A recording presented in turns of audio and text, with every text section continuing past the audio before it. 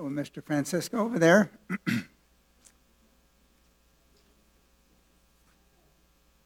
Rest, if you keep your Bibles open there to Joshua chapter 7, please. Wow, with half the church.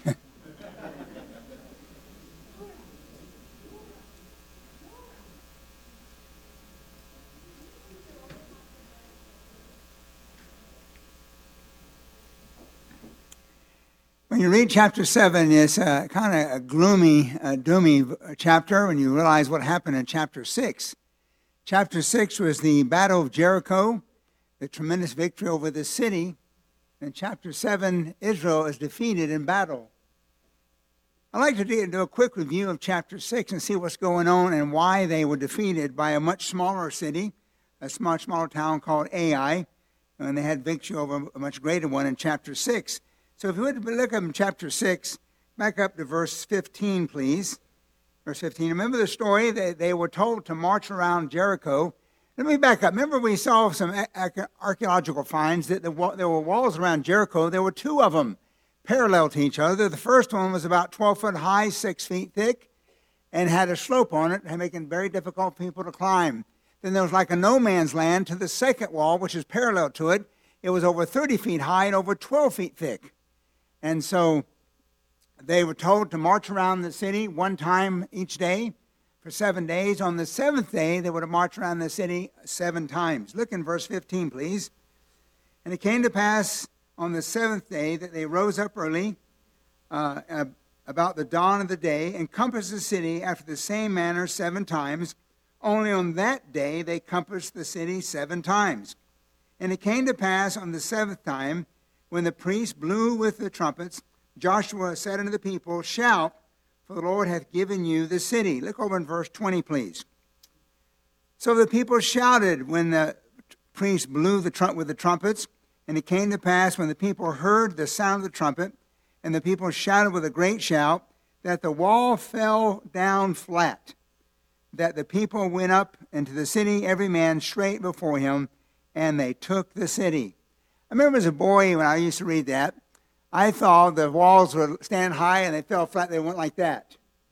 But if that was true, if they were over 12 feet thick, they still couldn't climb over top of them. And I believe that literally what it says, they just literally flat. Maybe they dissolved down to dust, maybe they went down to the ground, but nothing impeded them to march right in and take the city. So it was quite a miracle that both walls just literally maybe just dissolved to dust, nothing there, and they went right in and conquered the city. And as a result, look in verse 27, please. And the Lord was with Joshua, and his fame was noised throughout all the country. Because of this mighty victory and what God did there, the miracle of the walls falling flat, and then conquer the city, his fame was traveled throughout all the land. But look in chapter 7, verse 1. I don't like the first word, but.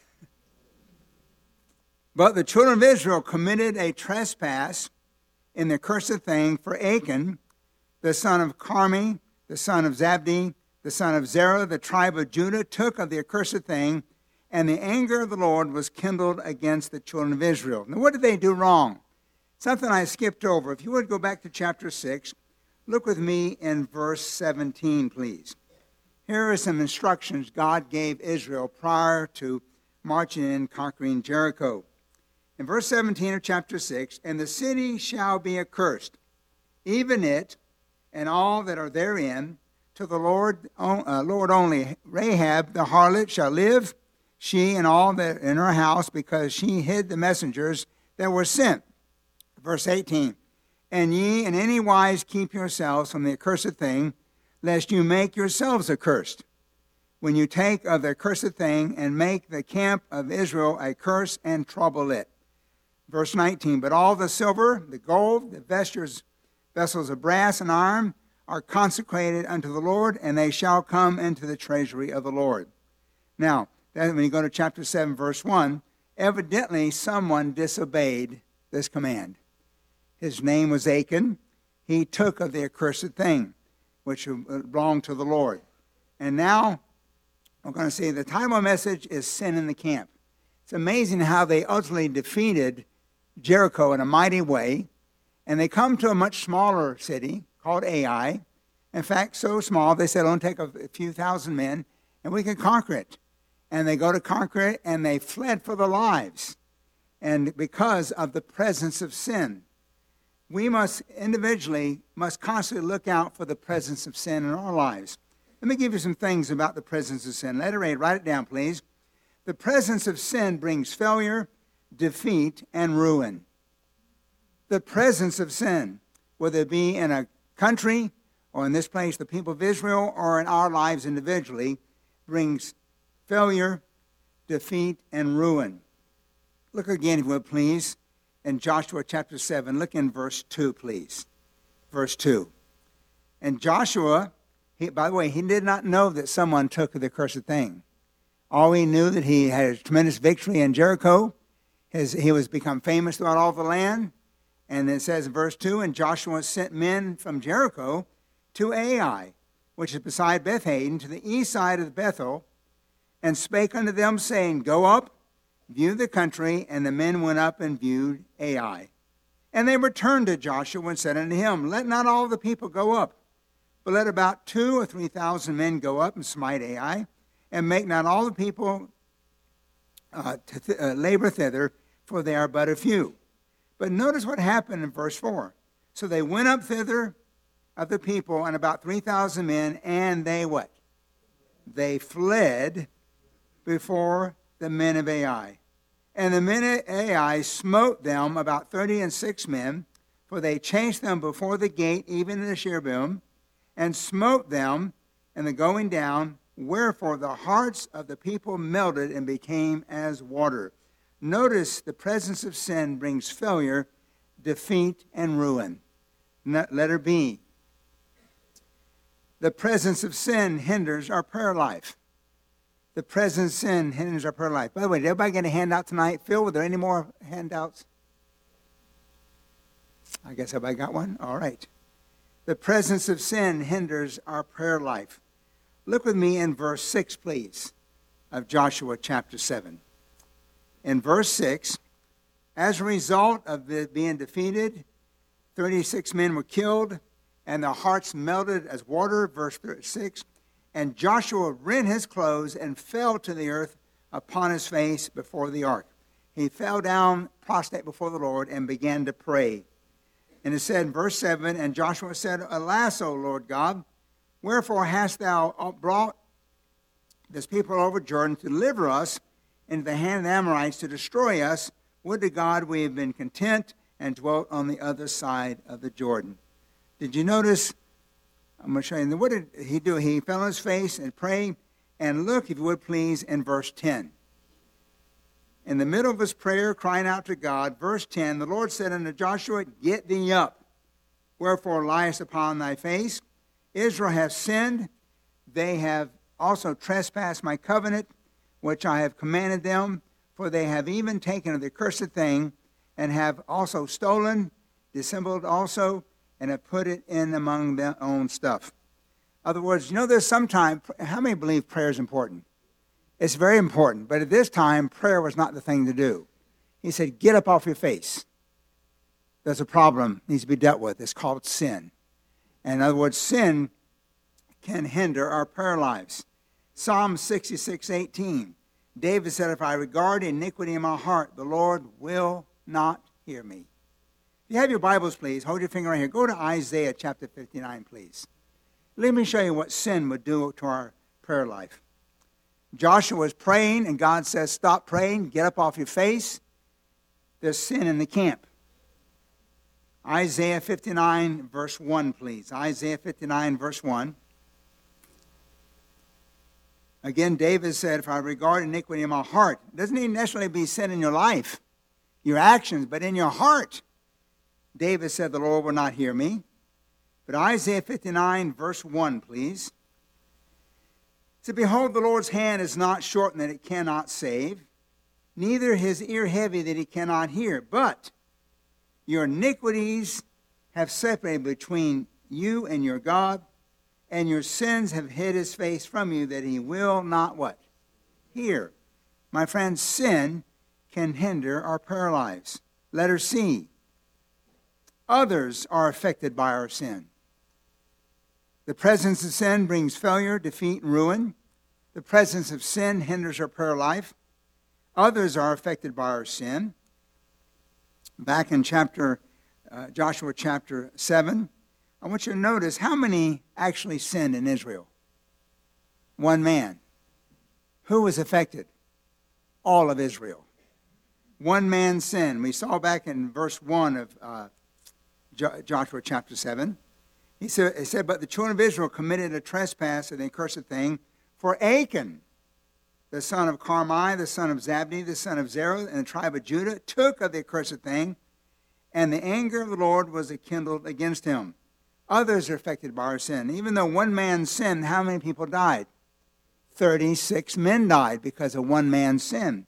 It said in verse 5 of Joshua 7, and the men of Ai smote of them about 36 men and chased them before the gate. Also, all of Israel could not stand before her enemies because of one man's sin. All of Israel could not stand before her enemies because of Achan's sin. Look in verse 12, please, of Joshua chapter 7. Therefore, the children of Israel cannot stand before their enemies, but turn their backs before their enemies, because they were cursed. Neither will I be with you any more, except ye destroy the accursed from among you. So the presence of sin brings failure, defeat, and ruin. It hinders our prayer life. Others are affected by our sin. And letter D, the presence of sin must be searched out. The presence of sin must be searched out. Notice Joshua was commanded to search diligently to find out who sinned. It's interesting. God knew who sinned. He told us up front in verse 1. But Joshua had to search it out. Why didn't God just tell Joshua? He sinned. He had to search it out. Look with me, will please, in verse 12. Verse 13. The presence of sin must be searched out. Joshua 7:13. He said, up, sanctify the people, and say, sanctify yourselves against tomorrow, for thus saith the Lord God of Israel, there is a cursed thing in the midst of thee, O Israel. Thou canst not stand before the enemies until you take away the cursed thing from among you.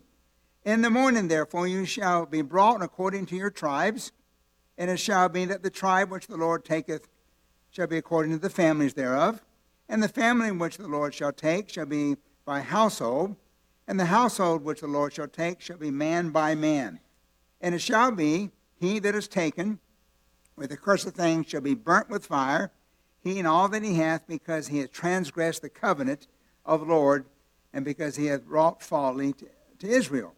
So that's God's instruction. Now look exactly what Joshua did, exactly what God told him to do, verse 16. And Joshua rose up early in the morning and brought Israel by the tribes. The tribe of Judah was taken. And he brought the family of Judah. And he brought the family of the Zarhites, and brought the family of the Zarhites man by man. And Zabdi was taken. And he brought his household man by man. And Achan, the son of Carmi, the son of Zabdi, the son of Zerah, the tribe of Judah, was taken. So he did exactly what God said. He had to diligently search out sin. Notice that he searched by tribe, then by family, then by household, and finally man by man. Did you know the Bible says we are to search out sin in our lives?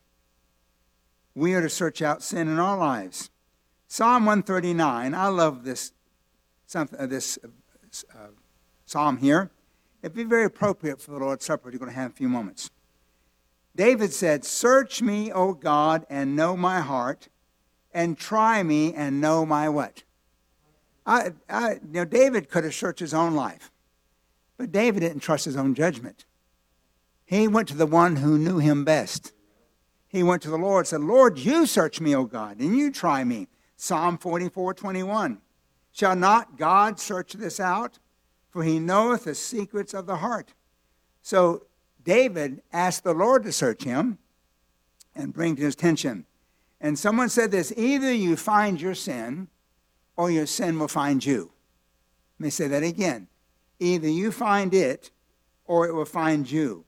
Numbers 32:23. But if you will not do so, behold, you have sinned against the Lord, and be sure your sin will what? Find you out. Isn't that exactly what happened to Achan? He sinned. Nobody else knew about it, but I'm going to show you, he and his family. All Israel did not know anything about it, but all Israel suffered because of his sin. And by the way, his sin found him out, and found him out completely. So that's the presence of sin. Number 2, now look at the progress of sin. The progress of sin. First of all, we must guard against the progress of sin. Look in verse 19, please, of Joshua. And notice the progress of sin in verse 19. Let's begin in verse 19. And Joshua said unto Achan, by the way, Achan was the man who was found among the people of Israel. He said, My son, I pray thee, give glory to the Lord God of Israel, and make confession unto him. Tell me now what thou hast done, and hide it not from me. And Achan answered Joshua and said, Indeed, I have sinned against the Lord God of Israel, and thus have I done. And notice in verse 21, notice the progress of sin here in verse 21. And if you don't mind underlining your Bible, at least highlight it, maybe circle it, at least make a mental note. Notice the progress of sin in Achan's life. Verse 21, he said, And when I saw, circle the word I saw. When I saw among the spoils a goodly Babylonish garment, and 200 shekels of silver, and a wedge of gold, 50 shekels weight, and I coveted, circle that please, I coveted. I saw, I coveted them. And it goes on to say, and took them, circle the word took them. I saw, I coveted, and I took them, and behold, they are hid, circle the word hid. They're hid in the earth in the midst of my tent, and the silver under it. Notice the progress of sin. He said, I saw, I coveted, I took, and I hid. Did you notice here? Notice sin begins in the mind. It begins in your thoughts. He said, when I saw, I coveted, and I took. Hope you write this down. Look on your screen there, please, and you can fill in the blanks. It says, watch your thoughts. They become your actions. Watch your actions. They become your habits. Watch your habits. They become your character. Watch your character. It becomes your destiny. Let me say that again. It's on the screen there. Watch your thoughts. That's where it begins. Your thoughts will become your actions. Remember, he saw, then he coveted, then he took. Watch your actions. They become your habits. Watch your habits. They become your character. Then watch your character becomes your destiny. In other words, thoughts lead to actions that create habits, which form character that leads to destiny. Notice where sin begins. It begins in your mind, in your thoughts. That's the progress of sin. We saw the presence of sin, the progress of sin. Now look at the penalty of sin. The penalty of sin. Look with me, would please, in verse 22. We must never forget the penalty of sin. In verse 22, it says here, So Joshua sent messengers, and they ran unto the tent, and behold, it was hid in his tent, and the silver under it. And they took them out of the midst of the tent, and brought them unto Joshua, unto all the children of Israel, and laid them out before the Lord. And notice in verse 24, before we read verse 24, look on the screen, please. We must never forget the penalty of sin. What's the penalty of sin, by the way? Death. James 1:15 says this. Tells about, and sin, when it is finished, it bringeth forth death. When it is finished, it brings forth death. Now, to the Christian, it will not be spiritual death, it will not be hell, but sin can bring physical death. There is a sin unto death in 1 John chapter 5 that a believer can do. They can lose their life physically. God will take their life away from them physically because of sin in their life. We must never forget. But notice Achan was put to death for his sin. Look in verse 24. And Joshua and all Israel took him took Achan, the son of Zerah, and the silver, and the garment, and the wedge of gold, and his sons, and his daughters, and his oxen, and his asses, and his sheep, and his tent, and all that he had, and brought them unto the valley of Achor. Verse 25, and Joshua said, why hast thou troubled us? The Lord shall trouble thee this day. And Israel stoned him with stones. So because of his sin, he was killed. But notice, not only he was killed, Achan's sons and daughters died also. Achan's sons and daughters died also. Look in the latter part of verse 25. After they stoned him with stones, and all Israel stoned him with stones, and burned, what's it say?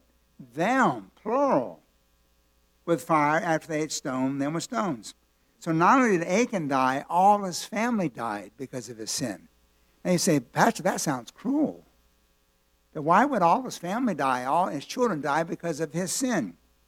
I believe the implication is they knew of the sin, maybe had part in it. Let me read a verse to you. You can write it down. Deuteronomy 24:16 says this. The fathers shall not be put to death for their children, neither shall the children be put to death for the fathers. Every man shall be put to death for their own sin. The implication is, not only did Achan sin, but also his children.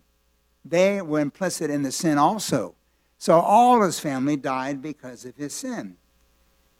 Letter B, no one would prosper because of Achan's sin. No one would prosper because of Achan's sin. We must never forget the penalty of sin, and no one should prosper because of his sin. It says, notice the items he stole, his animals, his tent, all his possessions were burned. He lost everything. You know, I believe if he knew this happened, he never chose to do it to start with. Don't you think that?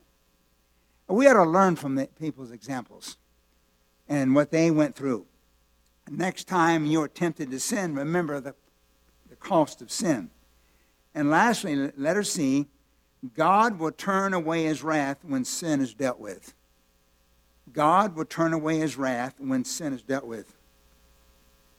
In verse 26, and they raised over him, after they stoned him with stone, they raised over him a heap of stones on this day. So the Lord turned from his fierce of his anger.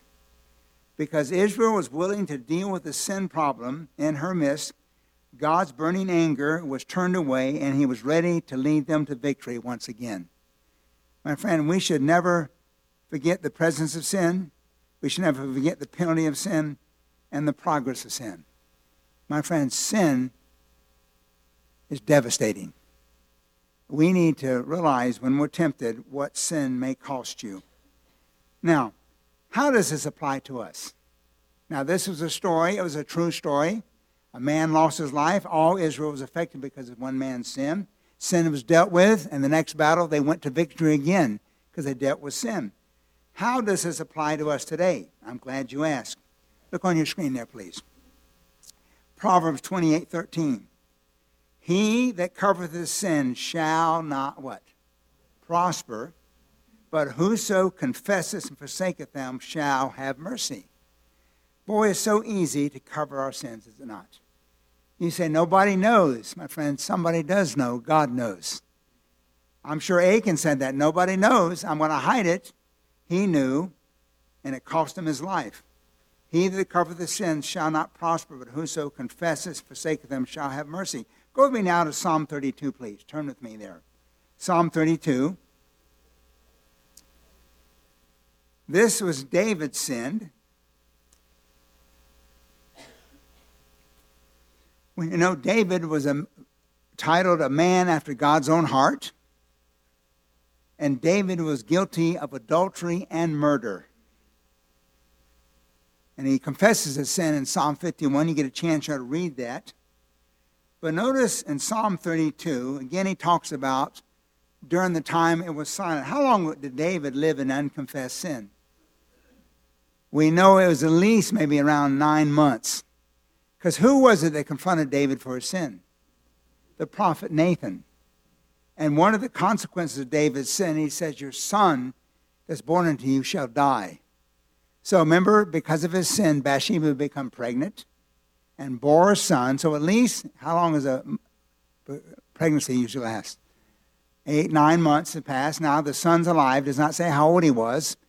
and his son died because of his sin.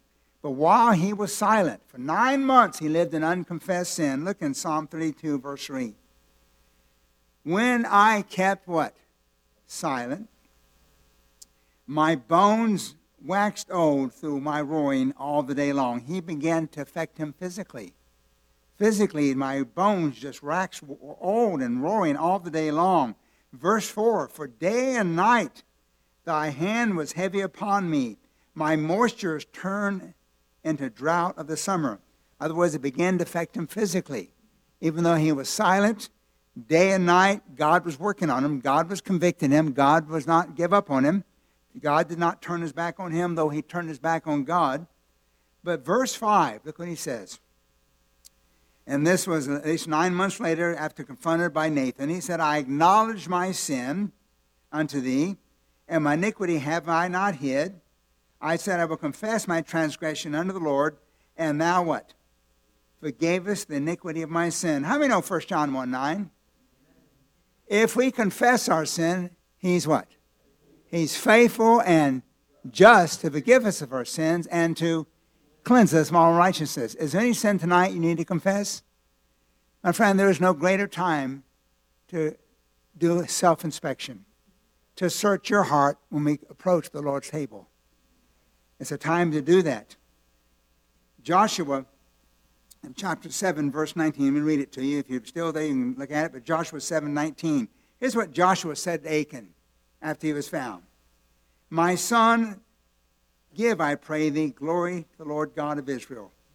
Make confession unto him. Tell me now what thou hast done, and hide it not from me. If by chance tonight there's something in your life that's not pleasing to the Lord, what a good verse to apply to you. God is saying to you, my son, give me glory. Make confession unto God. Tell him now what thou hast done, and hide it not from him. And that's what we need to do. Go with me now to the book of 1 Corinthians chapter 11, please. 1 Corinthians chapter 11. Tonight we're going to celebrate the Lord's Supper. To remember his death and what he did for us on the cross. And during this time, in preparation for communion, one thing we're told to do, we're going to see 1 Corinthians chapter 11. Look with me in verse 18. 1 Corinthians 11:18.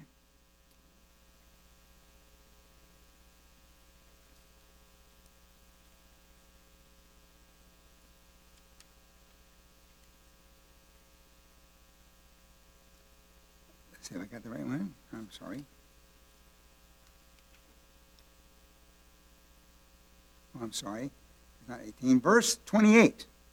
I can't read my own writing. 11:28. Here it talks about the Lord's Supper. In fact, verse 27, he says, whosoever shall eat this bread and drink this cup unworthily shall be guilty of the body and blood of the Lord. Basically, if you come to the Lord's table with known sin in your life, you're coming unworthily before the Lord, and you're guilty of the body and blood of Christ. How can we remedy that? Look in verse 28. But let a man examine his neighbor or his spouse. Does it say that? Oh, I'm sorry. Let a man examine who? Himself. We're good at examining others, are we not? But we're told here to examine ourselves. And let him eat the bread and drink the cup. For he that eateth and drinketh unworthily eateth and drinketh damnation unto himself, not discerning the Lord's body. The word damnation isn't talking about going to hell. It's talking about judgment. Look up here, please. Coming to the Lord's table is very serious. And we're told as we approach the Lord's table, we're going to drink the cup and eat the bread, we're told to examine our lives. Because if we come with sin in our lives, basically it's saying here that we're coming unworthily and we're bringing judgment upon ourselves. How do we deal with this? If tonight, if you're here and there's something in your life that's not pleasing the Lord, I don't know about it, but two people do. You know who it is? It's you and God. And so we're saying if you would judge yourself, God won't have to. Look down, if you would, please, in verse 31. For if we would judge ourselves, we should not be judged. But when we are judged, we are chastened of the Lord. So if there's sin in your life, this is a time of self-examination. If you find sin, it's a time of judgment, to judge yourself. For example, if it was me, some of my life, you know what I would say? I'd say, David, you're doing something that's not pleasing to God. You have sinned, and you need to make it right. And the Bible said, if I cover my sin, I shall not prosper. But whoso confess and forsaketh them shall have what? Mercy. And John said, if I confess my sin, he's faithful and just to forgive my sin and cleanse me from all unrighteousness. So we judge ourselves. In just a moment, is the pianist going to come? He's here tonight. We have one. Here she comes. Thank you. We're going to have her play in just a moment. And as she plays, why don't you search your heart? Just like Joshua did all Israel and found out the guilty party, why not search yourself? As a pastor, I don't trust myself.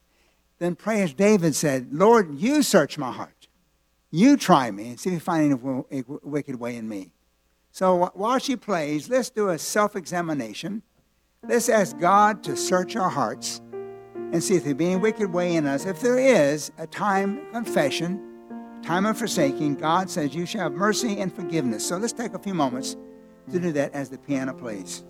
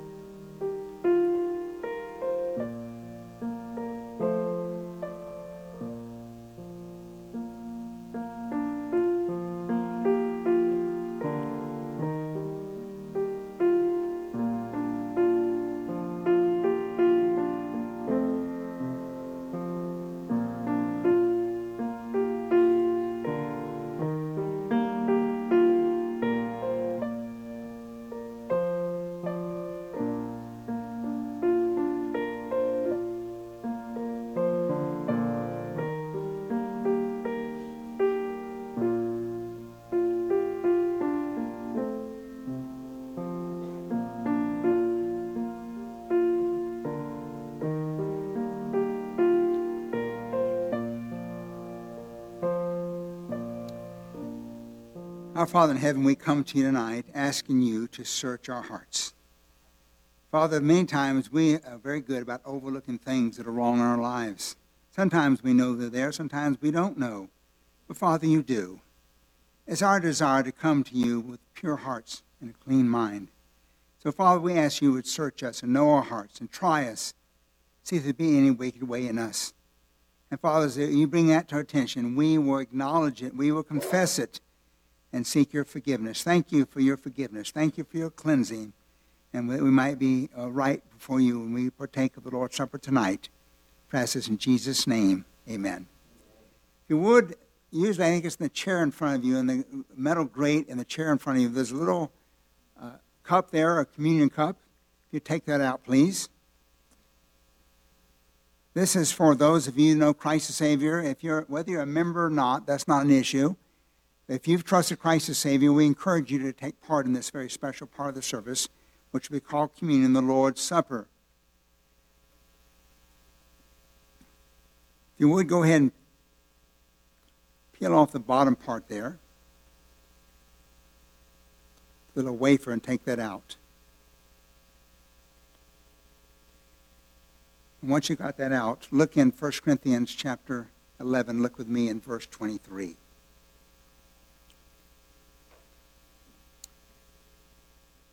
Paul said, for I have received of the Lord that which I also delivered unto you, that the Lord Jesus, the same night in which he was betrayed, took bread, and when he had given thanks, he brake it and said, take, eat, this is my body, which is broken for you. This do in remembrance of me.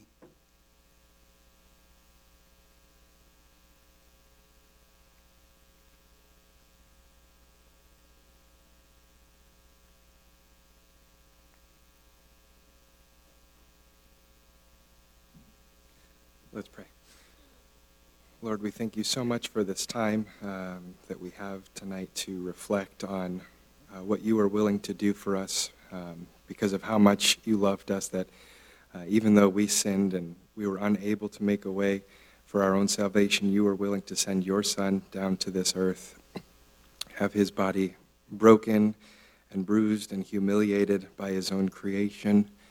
We thank you so much for that love and for what this bread represents. We ask that this wouldn't just be a few moments that we think about this and remember your sacrifice, but this will be a reminder for us every day that we live of your love for us. We ask these things in Jesus' name. Amen. The little wafer we just partook of is representative of the body of Christ. It does not become his body. It's symbolic of his body and how it was broken for us on the cross of Calvary. The next we have, you would peel back the part and we'll get out the juice ready. This represents the blood of the Lord Jesus Christ, how it was shed for us on the cross. And it says there in verse 25 of chapter 11, 1 Corinthians, and after the same manner also he took the cup, and when he had supped, saying, This cup is the New Testament in my blood.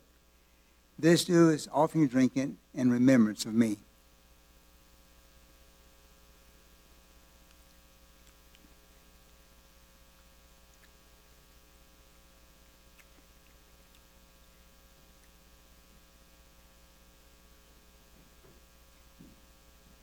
Would you pray with me? Our Heavenly Father, we're grateful for the blood, and at times we look back upon early times when sacrifices were brought to the priest at the tabernacle or to be slaughtered. The bullocks, the sheep, and all the blood that was spilled and pointed to a coming Savior, the perfect Lamb of God that would give his blood for the sins of the world. And we thank you that you are that supreme sacrifice, the Lamb of God. And when we think of the blood that flowed from your precious body, that holy blood, that sinless blood, that royal blood that dripped from the crown of your head, from your hands, your side, that dripped down your legs to the toes and dripped on the earth at the foot of the cross to pay the sin debt for each and every one of us. Thank you for that. May we never forget that it's the blood that makes us whole. It's the blood that forgives us. It's the blood that cleanses us from sin, from guilt, from shame. So, Father, may we always remember what you did for us. And God, may we always remember the love behind it. In Jesus' wonderful name. Amen. Thank you very much. The Bible says, in whom we have redemption through his blood, even the forgiveness of sins. I'm so grateful for the rich, red, royal blood of the Lord Jesus Christ. The blood that washes us from our sin for salvation, but continues to wash us for fellowship we can have with him. I'm grateful for the blood of Christ. The Bible says after they partook of the supper, they sang a song and were dismissed. So let's stand together, please. And Terry's going to come and close us in a hymn. As we do every time, we have a man at the back door with an offering plate, which we take up an offering for those who like to have part in that, a benevolence offering for anyone in our church or maybe some outsiders that need help financially. And we use that benevolence fund to do just that. So let's stand together. You already stand. If you would reach over to the hand of the person beside you. And we're going to close. Bless me the tie that binds, and we'll close with this.